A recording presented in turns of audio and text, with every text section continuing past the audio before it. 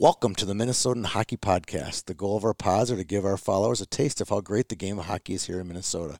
Speaking of great, check out the Minnesotan, a cool and authentic apparel concept, which is a one-of-a-kind, 100% unique to the marketplace. You can visit their flagship store 7 days a week in historic downtown White Bear Lake or on the web at theminnesotan.com. On today's show, we're here in Rochester, Minnesota with Dwane Veney, a hockey dad here in Rochester of two hockey players. We're going to talk to Dwane, an African-American man, about his experiences of being African-American in our country, and maybe a little bit about hockey too as well. Hope you enjoy today's show.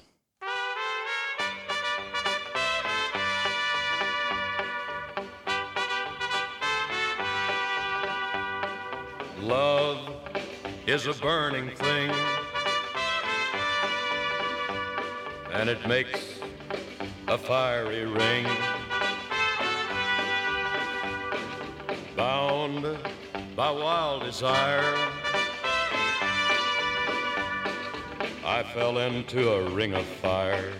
Well, good afternoon, Mr. Veney. How are you doing today? I'm good, and yourself? Great. It's Peter and I are here. Peter, you're going to kind of I'm driving the bus here. You're going to run the first half of the show. We're going to talk about Dwane's life as a child, growing up here in America, moving here to Rochester in college, and staying. He's been here forever. Yes. And we're going to learn about Dwane, and we're going to talk a little bit about race relations and how we can, our viewers, and how the rest of the country can get better, and how fitting is that you are a good friend of ours, and you're going to help us educate the rest of the posse here.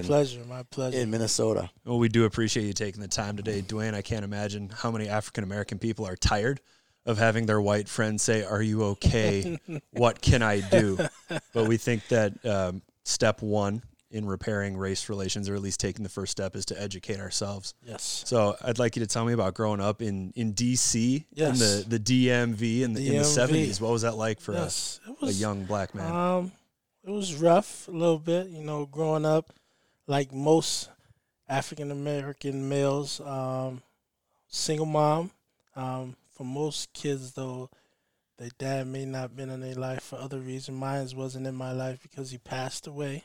So just dealing with that aspect. Besides that, just the normal childhood, had friends in the neighborhood.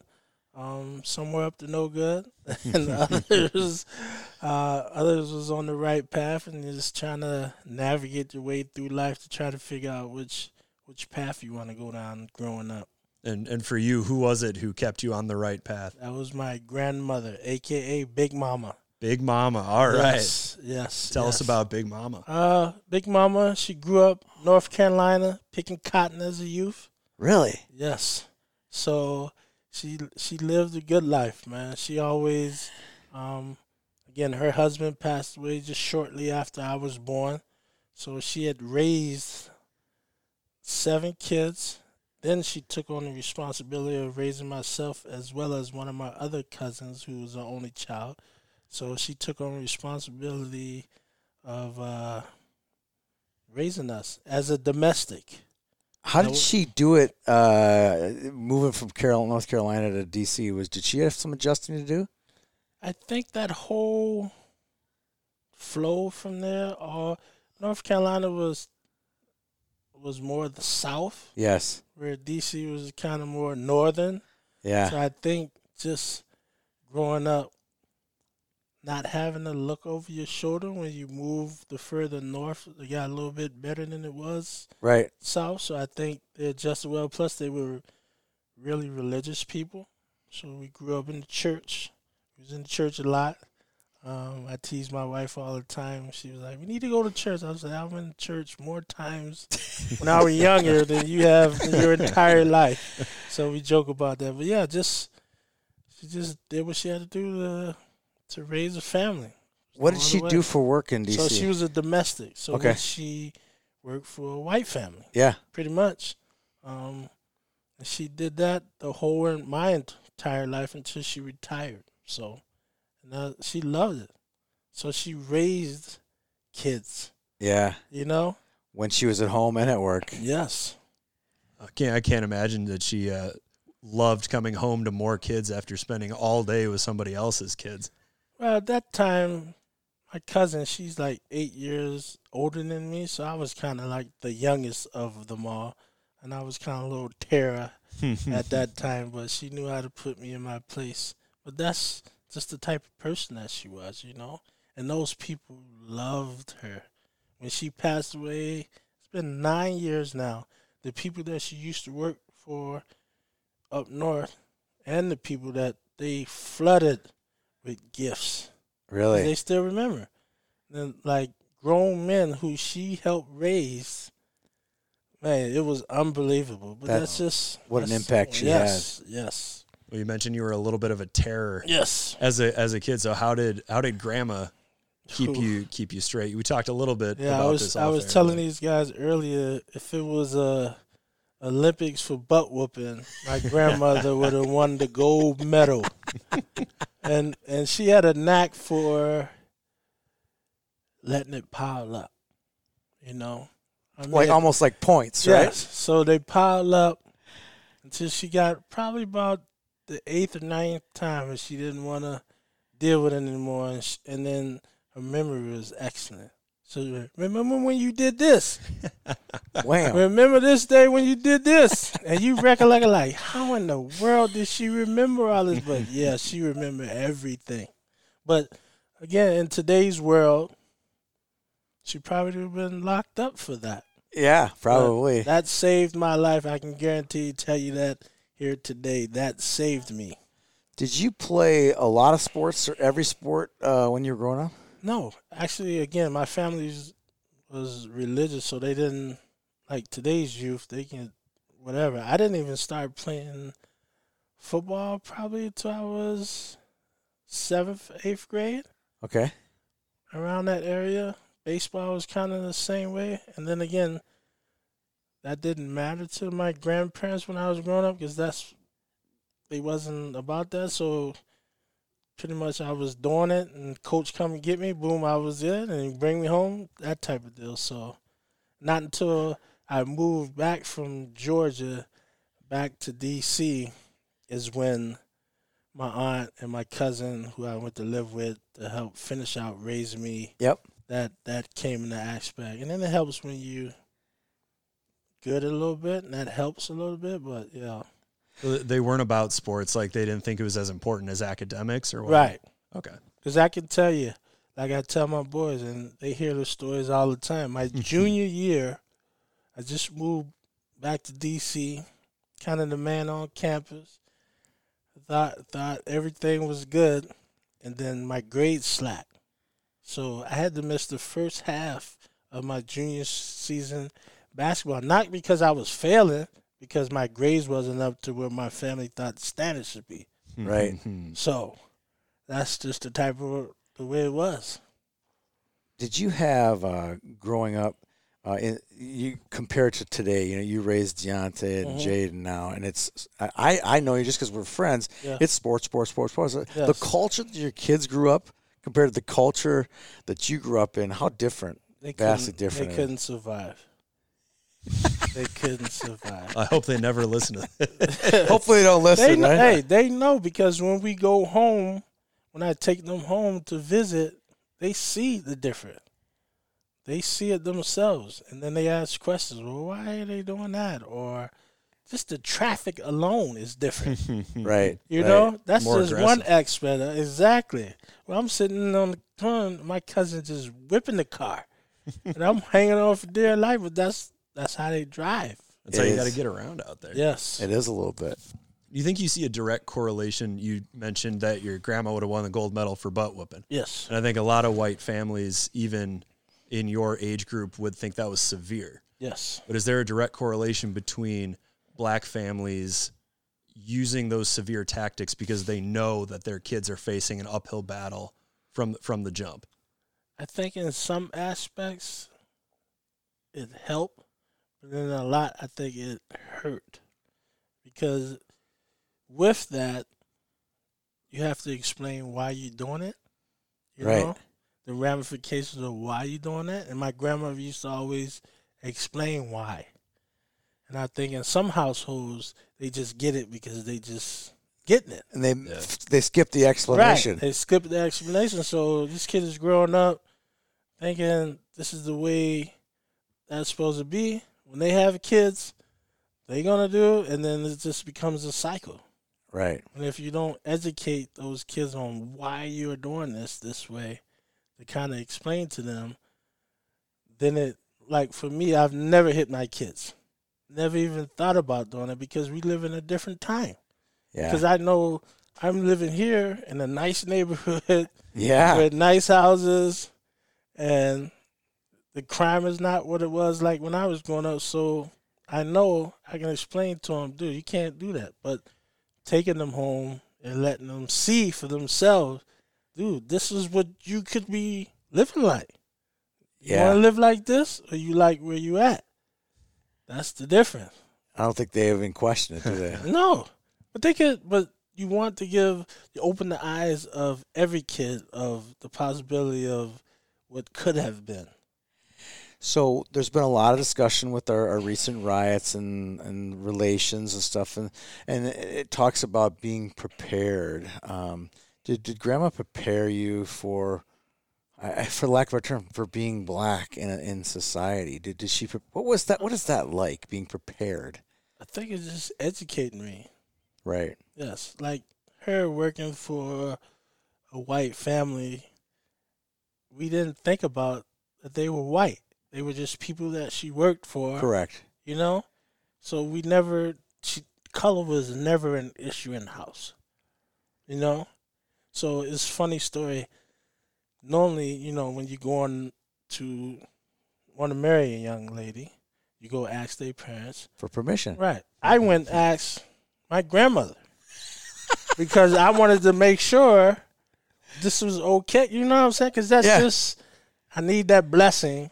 Because I don't want to do anything to upset Big Mama because I knew where she grew up and the times that she grew up.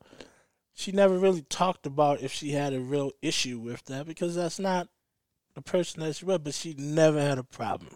Never. Had she met your wife before? Yes. Yep. Did she give you permission? Yes. We used to go down there. We used to try to go Thanksgiving every year and visit. Yeah. Yeah. So she did give the blessing. Of course, yes. Do you wish that she would have talked to you more about her views on race when you were growing up in hindsight? Yes, because it would have just gave me the opportunity to know her a little bit better. Because I'm sure she saw a lot of stuff growing up in North Carolina. Yes. She was born in 1920. Yeah. So I'm sure. If she was picking cotton, she seen, heard it all. Yeah. But being in the religious aspect of growing up, they put their more trust in God, that they was going to get them through any hardship. She always told us that. Yeah. Anytime you have some hardship, just give it to the man and he'll work it out for you. So I think in that aspect, she just led by example when trying to deal with if you came across any oppression or not. So, you want to go to how he got to Minnesota? I want to hear all about the plane ride. The plane ride. D.C. to Rochester. So you had a football career, a pending football career Yes. at Rochester Community College, Yep. and you flew from, never came here, just trusted the Roosevelt folk, right? Yes. People from your high school. My head coach growing up, after every practice, he was a great man. I What was his learned name? a lot. His name was James Tillison. Okay. Yes, he taught the boys, and all the boys we taught to this day about the great respect. And he always, every game or after every practice, he would tell us about our attitude during the game. He would say, "You never know who's watching." And he used to say that all the time. And it used to be a guy. We have like a little track, and it used to be a hill. It used to be a guy that always was behind the fence, the same spot. Same all guy the too? time. Yes. Yeah. And I never knew who he was. And one day, coach was like, "Well, you got these big time colleges that want you. Do you want to go there? Or do you want to go some smaller?" He said, "I got a person I want you to meet that has a place in Rochester, Minnesota, that your teammates from last year are there. They can help you through some stuff. So I went to meet him, and he told me, yes, I was that guy standing there the whole time watching practice, watching your mannerism, because he didn't want to send somebody to a place here on your own and put a stain on his name. Exactly. Yeah, right? So that's how it happened. So I flew here, get to Minneapolis with my other roommate, thinking it was all nice. I seen the Minneapolis skyline, thinking when I get to Rochester, it's only a 15-minute plane ride. And then I look out the window and I see nothing but cornfields. What was your first thought when you saw nothing but cornfield? What in the world I got myself into? And it was funny because we get off and we driving down, and I'm like, what's high VEE? And my buddy's like, that's high V. What's shop KO? That's shop code. Why? Because I'd never... Any of it. And the other fascinating thing that I was surprised about when I moved here is when you used to go to drive around with some friends and go to the gas station, but they'd be closed, and all this stuff would just be sitting out at the gas station unattended. And I'm thinking to myself, this could never happen where I grew up. This stuff would have been gone as soon as the person locked the door and cut the lights off. So I think that, and I grew up in Minneapolis. I'm like, when I go to these places, I'm like, they just leave this out here? You could just take it if you wanted to. That when I knew it was something different. So a bit of a culture shock then. Yes. I want to bounce back to high school for a second. Yes. How important are coaches, whether they're white or black or Asian or Hispanic, in the black community? Coaches seem like they fill a variety of roles. A variety of roles. I keep in contact with the head coach at my high school today because he needs support because these kids don't have, again, male Same figures. coach or new coach? No, it's a new coach. Okay, I figured. Yeah, new coach. So they don't have that male figure in their lives most of the time. So the coaches are always the ones that fill that void, so it's very important.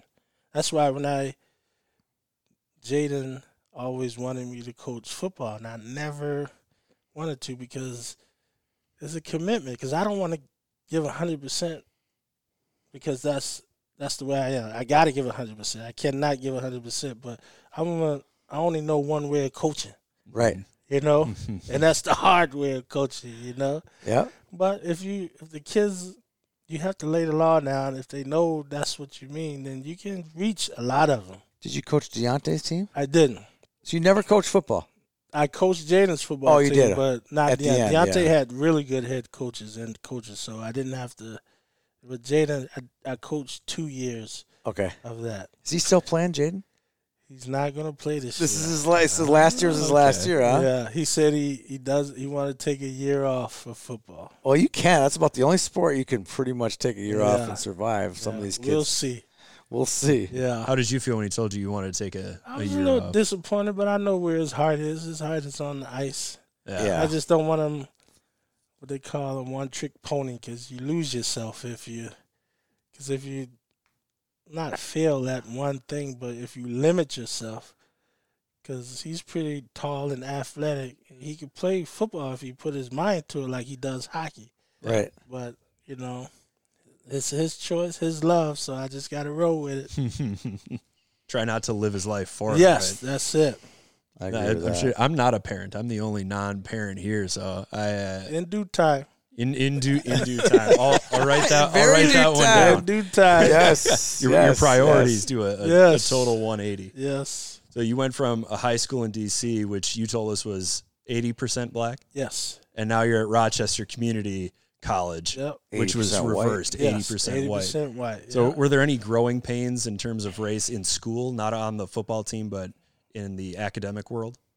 I think for me it was because I was on my own.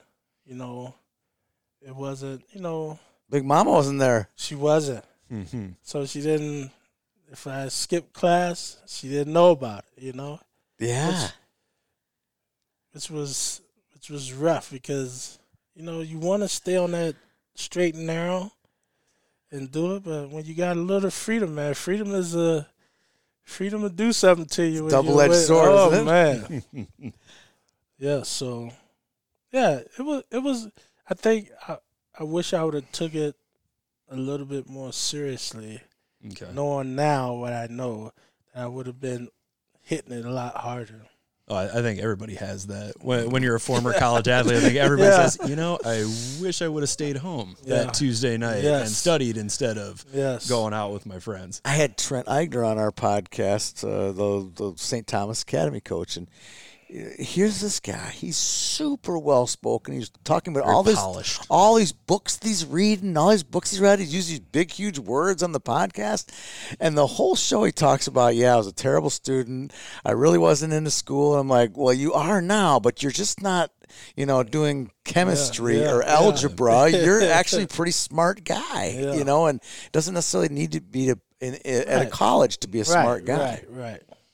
Well, and you also mentioned before we came on that some of your high school classmates are still here in Rochester. Yes. So when you go from a place like D.C., which you said was more violent, yes, and you get to a place like Rochester, do you think that you and your teammates found a level of comfort here and it was harder to leave because you felt? I think it was, yes, it was a comfort level because you could just go out and about, do your thing.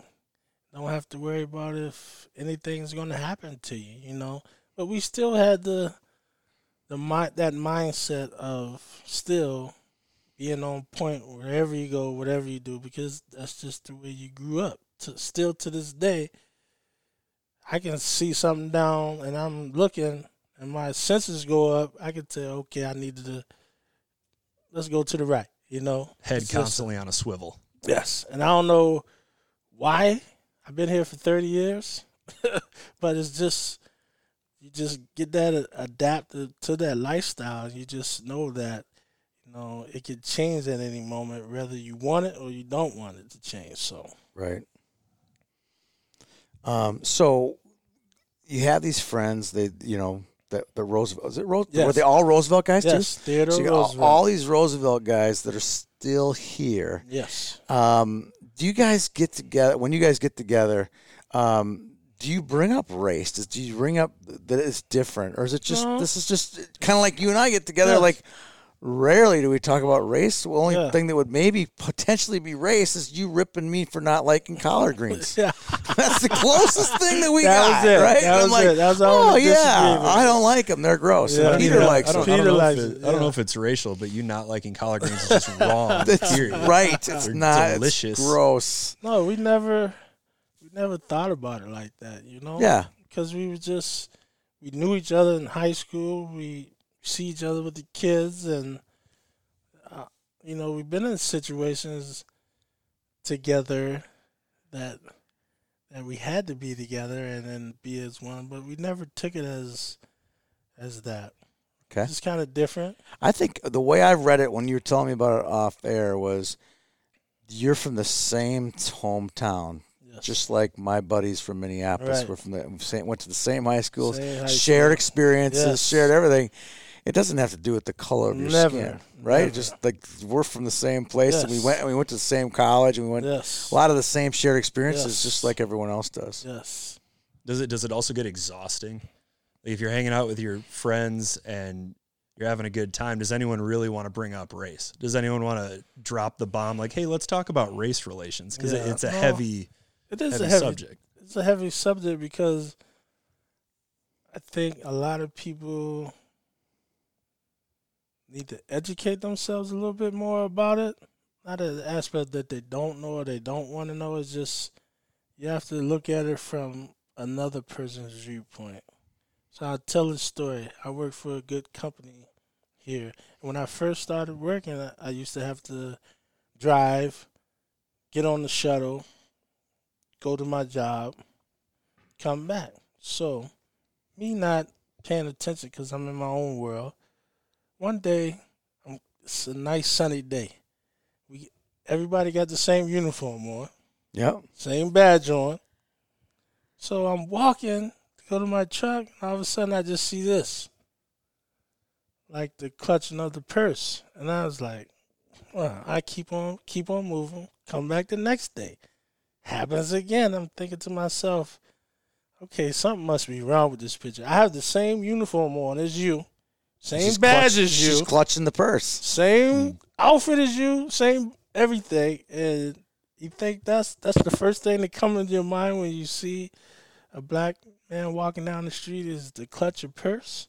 But I didn't take it offensively, but I just said that's just what happens in that person's life. But it happens. Did that hurt? No, because I didn't take it. It's all about how you take things and how you were raised and growing up. If she would have said something to me when she did that, I probably would have felt a little bit offended. But again, I was just keeping it moving, and I just happened to, like, she just actually grabbed her purse like I wanted to snatch it or something. I think a lot of that has to do with what we see on TV and movies. It just seems like to me, and maybe even in music, it just seems to be there's this gangster mentality that gets portrayed on television and movies. And so they watch a movie, whatever. You watch the wrong movie or do the right thing, whatever. You watch the wrong movie, all of a sudden it's like I'm going to be grabbing my purse. Like, well, actually, that's not the reality of our world, and and sometimes media dictates our lives. It dictates our lives. It dictates our happiness sometimes. And that's what I tell my boys: don't let anybody take your happiness away from you, because you can't let anybody dictate what you're doing. You can't live your life worrying about, or if I step outside, what my neighbors might think of me. Well, my neighbors, they either choose to speak to me or they choose not to speak to me. I'm going to be okay. Yeah. You know, I'm not looking for anybody to speak to me just because of the color of my skin. That's not what this is about. I want you to speak to me because I'm a good neighbor.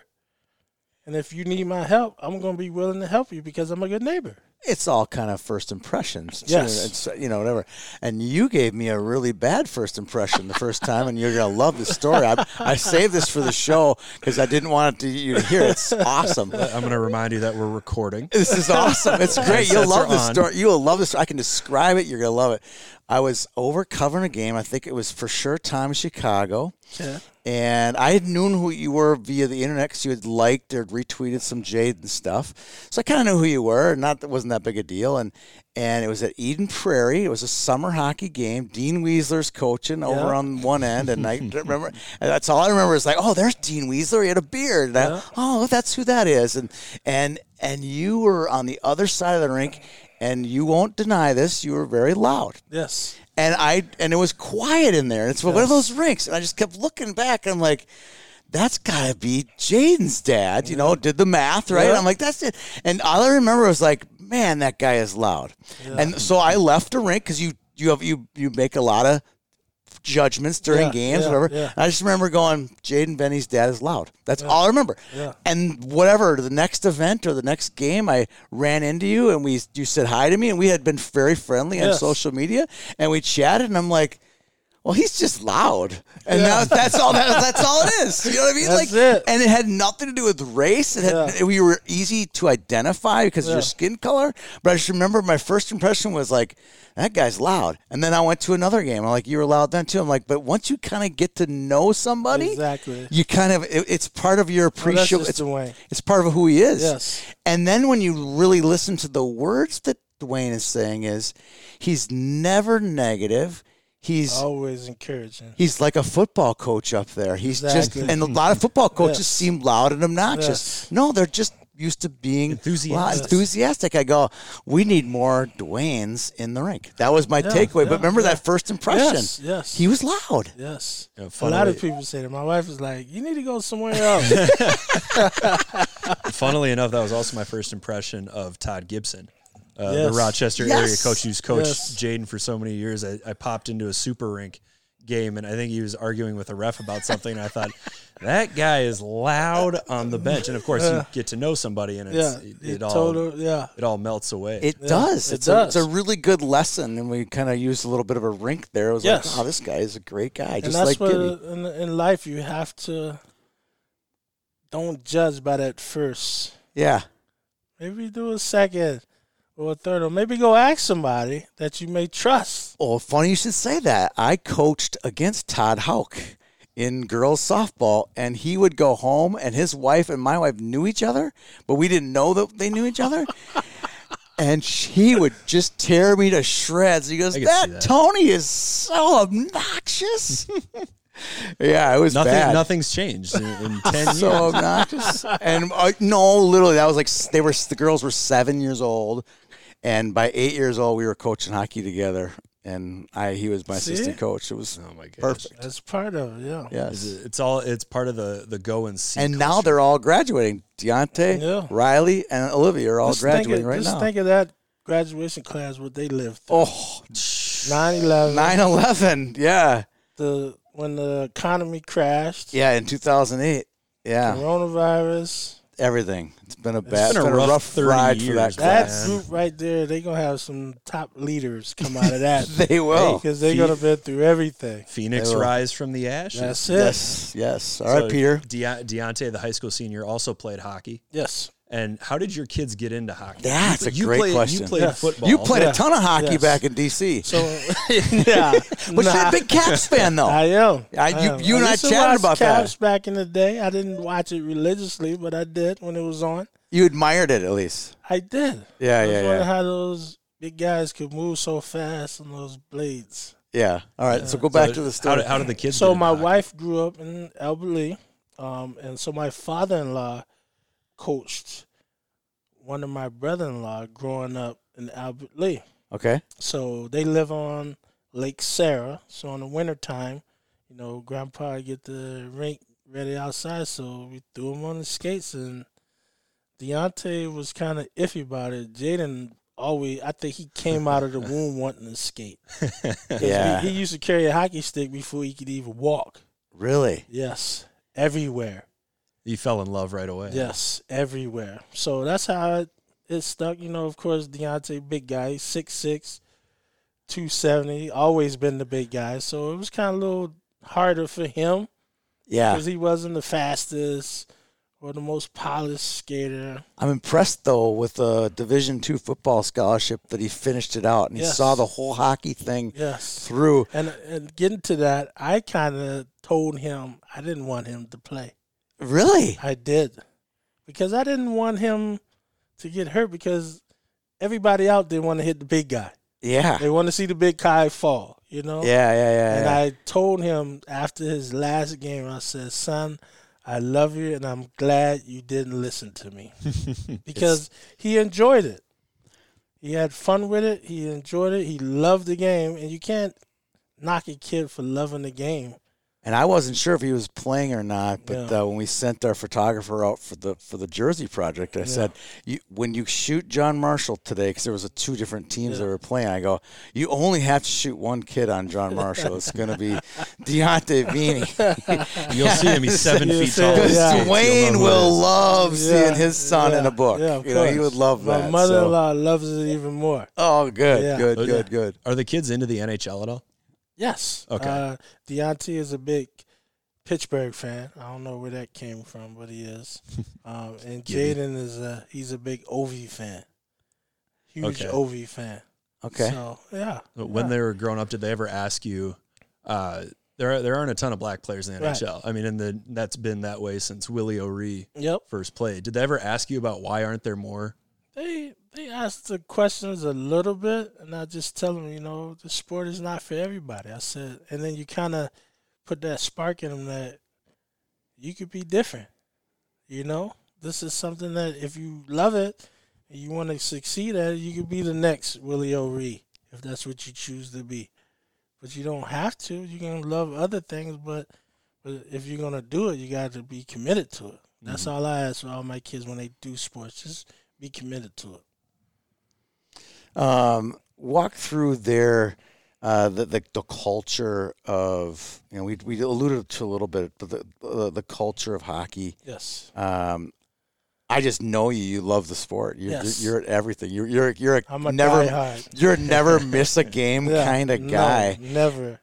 Walk through what culture that you see there? Some of the things you see. Let's talk about hockey specifically, but Yes. then talk about how it might be different than in any other cultural sports that you've been involved with. In hockey, of course, when the kids are half black, you don't really see much at the youth level. I'm trying to think about Deontay's age group. I don't even remember any kid that they played against, that much he less played against. no one in Rochester, No, right? And then played against probably not many. I don't many. Jaden, I can say, I can count on the hand. You know, the kid from Moorhead, The goalie, Oliver. Then the sad part is I can name them. Yeah, And Oliver's dad is the mayor. I just saw that. Did you see his speech? I did. Unbelievable speech. All right, keep going. All right. And then Diesel. Yep, Diesel. Kevin Joyce. It's funny we have nicknames for them all, and we know who they are too. Kevin right? Joyce from Woodbury. Yep. Oh yes, the state champion Woodbury team. Seidel twins. Yes, the Seidel. They've played down here in Rochester a few times. One kid out of the state, I know, is one kid from Fargo.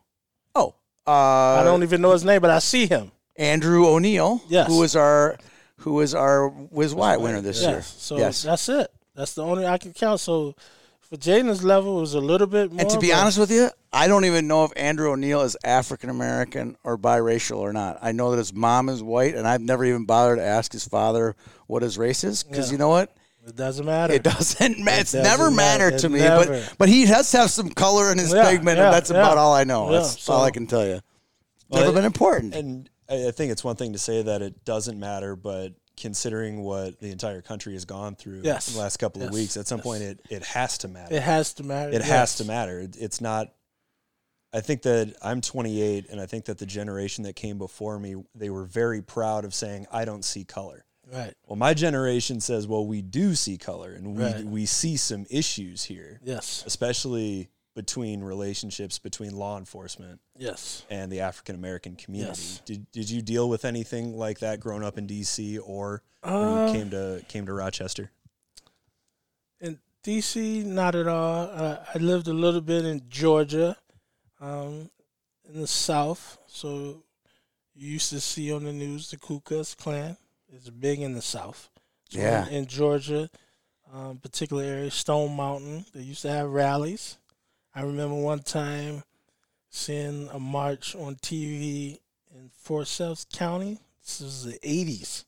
So it's not that far removed from that. They're still around. Yeah, so coming here, no, they still got that Minnesota, the nice for me. But again, when the kids playing sports, they have been called the N-word before playing in games, and you just have to explain to them that you can't let idiots, as I call them, the nice way, let you distract with what you're trying to do. Because, again, like me and Tony talk on the phone, right now everything is politicized.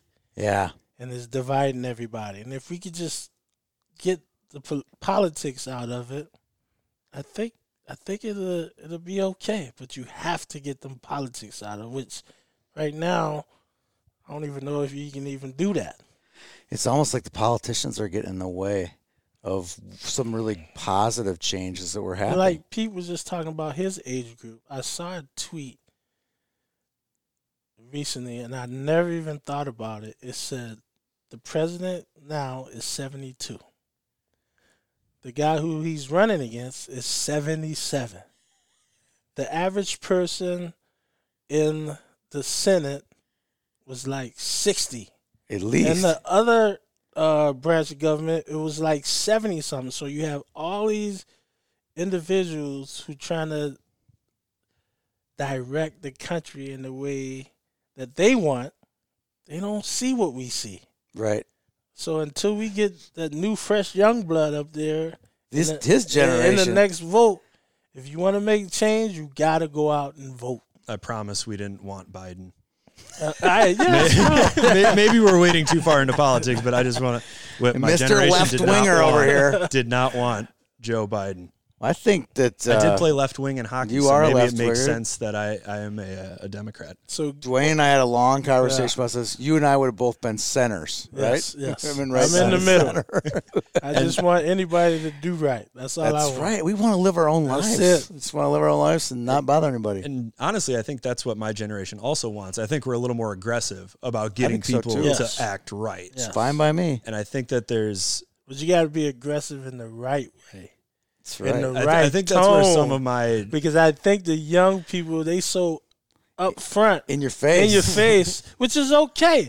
But you have to, if you can tone it down, because a lot of people look at it as they're yelling, but you're not. You just want to get your point across because you're so frustrated and if you're going to get in someone's face, your breath better smell good. that too. I'm going to turn that into a hashtag. We were at my daughter's. We were watching some of the riots on either the Friday or the Saturday night, and here I'm like fatherly. I'm like, it's past 8 o'clock. Those people should know better not to protest. They were warned, and there've been multiple warnings. And my daughter's just screaming at me, "But Dad, they're shooting him with tear gas." You know, like they're like they should have their right to express. I'm like, they did have the right to express themselves until 8 p.m. At 8 p.m. That was kind of like the law versus this, right, kind of thing. And But how do you? and how my do you- point is, you're talking about expressing. Yes, my yes, yes. 15-year-old daughter Yes. is now unleashing on me. My point is what you were saying. I wasn't talking about that, but I was being fatherly. Yeah. And law and order need to follow the You gotta law. follow kind the of thing. directions. Follow You the gotta rules. You got to. Right. So Yeah, I think that's where we diverge because change has never come from everybody going home at 7:45. You know, No. it happens after 8 o'clock. it happens after. Yeah, yeah. I'm with you. I'm okay with it, but I was just like, well, I wasn't really speaking to the protesters. I was speaking to the press. Yeah. You know, if you're going to go into a war zone, you might get hit by a rubber bullet, is what I'm saying. Yeah. That was what I was. They were so mad that they got hit. I'm like, well, they did say at 8 o'clock something's, you know, Well, at stuff's going to go down. Yes. Right. At the risk of stereotyping ourselves, I think the two white guys have kind of hijacked the conversation. Yes, No, we you're have. fine, Well, you're we'll fine. go back We're to good. the star of our show here. That's right. Dwane. Fine. So we mentioned the riots. I don't think there's another way to describe them. So did you watch the I live did. coverage? It was disappointing because you can use your voice to make a difference. And once it goes beyond that, then you lose your message. I want to just put it out there. There's a misconception out there from the white community, from the black community, about when a black person says white privilege, it doesn't calling you a racist. White privilege to a black person like myself is just saying that your skin color affords you the opportunity. It doesn't afford me. It's not saying it's right, not saying it's wrong, but it gives you a leg up. It's not saying that you're racist, that you don't like black people or don't like any parts of that, but that wording is getting used and people are attaching it to racism, and that's not what it means. To me, I'm going to say to me it doesn't. I think both terms are lightning rods. The word Black Lives Matter, it's like, all lives matter. I'm like, no, that's not what it means. That's not what they're That's telling you. generally what it not means. Yes. And then the white privilege means that like I have some advantage over you and I don't like you because of it. I don't think either one of them. I don't like either of those words because they spark so much controversy. Smart, yes, way too much. I think they spark controversy, but I think they're supposed to. For me, white privilege means I've never been followed at the gas station. Yeah. I've never been pulled over for no reason. Yeah. I have never wandered into a neighborhood and thought I shouldn't be here. Yes, Tony. I'm just. That's my next question. I have a question for you. I got you. So, but I think that back to the whole generation thing. I think our generation acknowledges that we do have some sort of privilege, and I think that's important. It's okay though, but what you do with it is what's going to affect.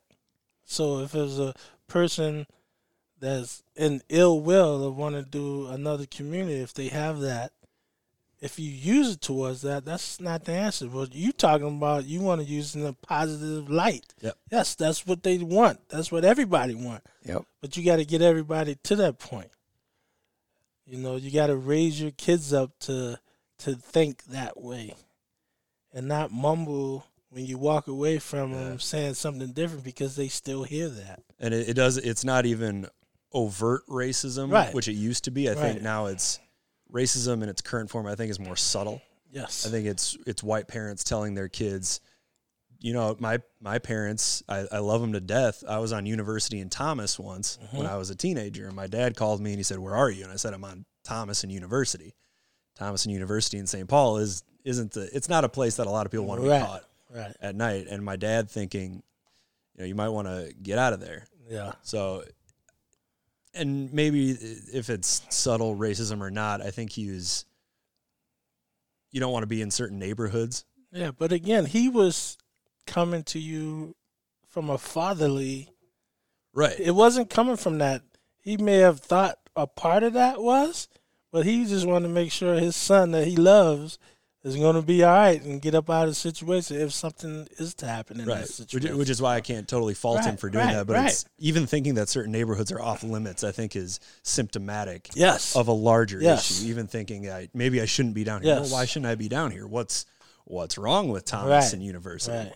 So as long as we're having those conversations, I think that's a step forward. And again, getting back to the riding part, that's like Lake Street. It's one of the worst neighborhoods in Minneapolis. Why you want to tear your neighborhood up who's trying to build it up?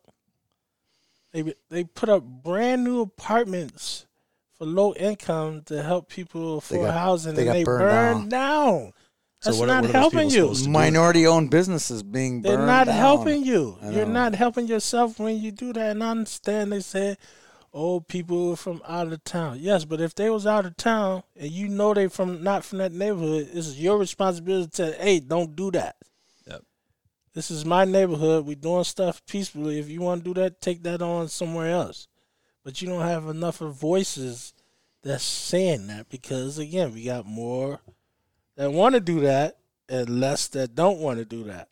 Right. So, my thing I raised my hand for, and we prepared you for this beforehand. Actually, I was kind of shocked by your answer beforehand, to be honest with you. Maybe it's because you live in lily white Rochester, but the question was, there's the old saying, driving while black. Yes. And African Americans are pulled over, profiled, whatever the term you want to use. And you said you were only pulled over 3 times in your life. Yes. And are 2 of them, were you speeding on all 3? Or maybe one of them was just because speeding, you might have... yes, 2 of them was speeding. Yes. 2 of them were legit, right? Legit. But there was one that wasn't. Yes. What was that like? It was a little intense. And I didn't tell you all the story because I wanted to tell you on the air? Yeah. It's a little surprise, right? We come in. You know, like most jobs, you have a going away party. So I get not even leaving the parking lot that far. Yep. Get pulled over. Nice lady cop. Sir, have you had a drink? Yes, ma'am. How much did you have to drink? I wasn't really keeping count of it, but I had some drinks. I wanted to step out. And first, you know, let me get your license and registration. Okay. People that don't know me, my wife is an insurance agent. Yep. That's her job. So I give her that. She comes back and she's like, Mr. Veney, you know, at midnight today, your insurance expired. And I'm like, huh? And she was like, yes. And not only that, your tabs are overdue. And I'm like, huh? I'm like, this can't be happening to me. Yeah. But, you know, and then so I had one of my white buddies with me, and he couldn't believe. He's like, dude, we just left the parking lot. I'm like, I don't know. I just have to follow instructions. So I had to get out, walk the line, breathalyzer, and then let me go. So the whole ride from his house after we left was just dead silence because he couldn't believe that just happened. Which part? Just that we just got pulled over. For no reason. For no reason. I see what you're saying, yeah. So I think it was more of a shock to him than it was to you. To me, because in the other instance, you know, again, you got to put yourself in the situation. If you're doing what they ask you to do, it shouldn't go left. And sometimes it does. Most times it does. I was just fortunate enough that it didn't. Both times, one time I got the ticket, the other time I didn't get the ticket. So right. Right. Do you educate Deontay? Do you, Yes. do you educate Jaden on maybe how to act appropriately? Or Yes, I police always officers? tell the boys, you get pulled over. Well, Jaden not driving yet, but Deontay, I always say yes, sir, no, sir, yes, ma'am, no, ma'am. Keep your hands visible. I want you to come home because I'm your dad. I love you. The world is getting a little crazy out here, but every time he goes out, I get nervous, and that's just life. I shouldn't feel that way, but in today's world, I just feel nervous. Not nervous that he's going to get in trouble, but they kids. They out and about, driving around. And I just want them to be safe. And I think one instance he did say, we have a church right over here. They just pulled in the church parking lot. The cop pulled right behind him. I said, did he get out and do anything? He's like, no. I was like, yeah, because he probably ran your plates, and you got a clean record, so they know. But you got lucked out. That's why I tell you, if you're going to do anything, I like for you to be at somebody's house doing something. Right. Yeah. And I shouldn't have to feel that way, but that's the world we live in. This one got thrown at me during this whole last few weeks. The concept of, I don't know if I read this somewhere on social media, but it was the concept of, it was an African-American person posting about something saying, when I have my house broken into or the law broken against me, the police isn't somewhere where I automatically turn first. Right. Is this something that crossed your mind before where I wouldn't maybe call the police because I don't trust the police? If I was living back home, right. maybe, but Minnesota, we're calling the cops. Wouldn't. Yes, because I've played college football with guys that are state troopers, cops. I used to work at Foot Locker for many years, and there was a young kid that grew up working with me. He's a police officer in Rochester. So I know cops, so I don't take it as that, but I can see where for instance, that... Again, as a white person, that never even crossed my mind until I read that. Again, this is a whole education. I'm going through it. I'm sure Peter's going through it. An education process that some of this ride stuff might have been a glass of lemonade out of the lemons versus just making lemons out of it. It has to be coming from both sides, too. Yeah. It can't just be coming from white America. It has to come from black America as well. We got to see both sides of it. Right. Because sometimes they may want to use that to get a little further, which that's not what it's for. Correct. Correct. So you gotta see what you're doing and how you want to work it to feel safe. Right. Do you think that becoming a parent kind of takes the edge off a little bit? Maybe if you didn't have kids and you were 20 years younger, you would feel like we don't have to see it from both sides. It's been too long trying to see it from both sides. When you get a little older, I guess growing up in the South a little bit, seeing that side and coming from the home I came from and not seeing color, I guess this, for me, it did never cross my mind because, everybody can see the difference in everybody's color, but the people, if they didn't know what the topic was, could they tell my voice what color I was? They probably couldn't.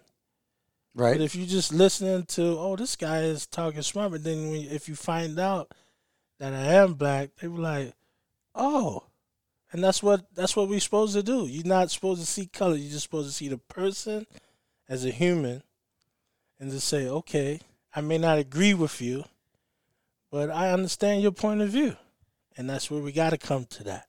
Because if we don't come to that, we're just going to have, 13, 14 days in a row of what's going on now. Right. I agree. So we talked about the George Floyd video before. Yes. And you only watched it once, right? Watched it once. It's hard to watch. Okay. Why was it so hard to watch? I mean, just because it could have been me. I could have went to that store with a regular crisp $20 bill, and that young lady or young man thought it was fake. And I'm not sure why they did what they did, but it happened. It could have been me. He wasn't resisting. He was just trying to figure out what was going on, and then he lost his life. And that's the sad part. Because nobody, no matter what color you are, should have to die like that. And I would apologize for the stupid way I phrased that question, saying, why did that upset you? As soon as the words left my mouth, I was like, what the hell are you talking about, Peter? It's not about it. But it's just open dialect. And that's what the world needs to be. You have to hear it from all angles. If you get upset about it the way they phrase it, then you're not in the right mind to accept anything that they're going to tell you regardless. So if we can get to that point, then I think a lot. But again, like me and Tony was saying, it's going to have to start with Pete's generation and my son's generation. That's right. It's going to have to start there because I told my son we just got a thing in the mail that he needs to register to vote. It's your time to decide on what you want to do. You see what's going on. If you want to make changes, this is how you make change. You got to vote. You have to. You can't get yell and scream, burn down buildings. That's not going to get anything done. You have to elect the people who you think, and it may take a minute. You know, it may take a different choice or a couple of choices to get to where you want to get to, but you have to do that. If you can't complain about it, but then not do that. The follow-through has to be. Has to be. You have more questions? I have chicken scratch all over my steno book. I do have, Tony and I were in the car and we were talking about how the last 2 weeks have sparked a lot of discussion about lofty ideals and big ideas, huge umbrella ideas that are so complex. But here's a question that I think impacts everyday life. As a white person, your community, what do they prefer to be referred to as? And that's kind of a blunt way to ask it. African-American, black, person of color. What does it make a difference? Is there a general preference, or does it all depend on the individual? I guess it depends on the individual. With me, it doesn't matter.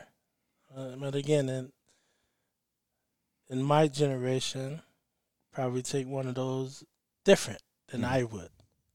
You know, the young people like African American.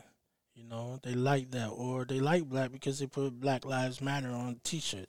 So they like that. So I guess I personally would like to get away from color and just say, oh, you're a bad human being or you're a nice human being, you know?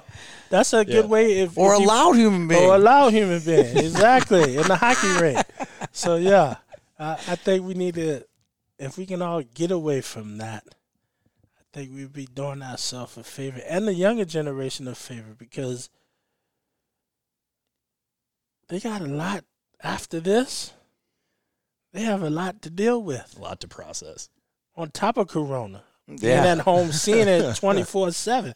Yeah. If they was in school, they wouldn't see it. They probably still see it on their phone, but plastered on TV 24/7, that could get to a person. Oh, yeah. Yeah, so.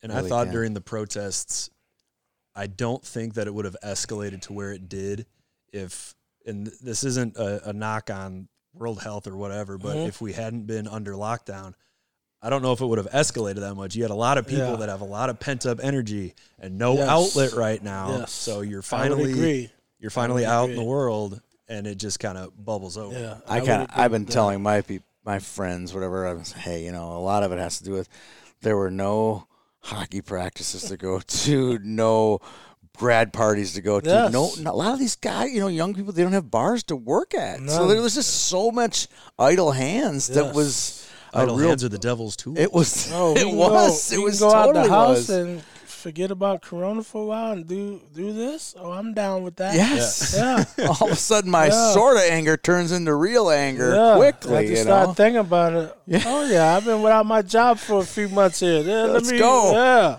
Yeah. So it was a perfect storm, and and hopefully some really good stuff has come out of this.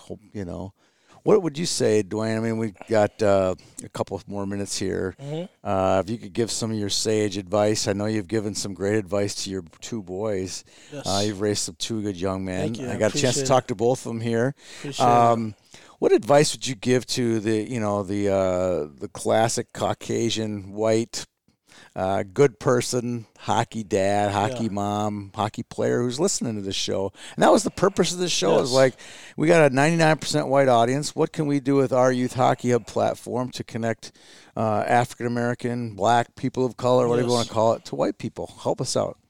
First, I would like to thank you guys for coming down and being open to this topic as well. You guys do a wonderful job with your tournaments and educating people on just the general hockey aspect. But this is important that, again, getting back what Pete said, in today's youth, the parents need to be conscious of what's going on in your own household. Start there first.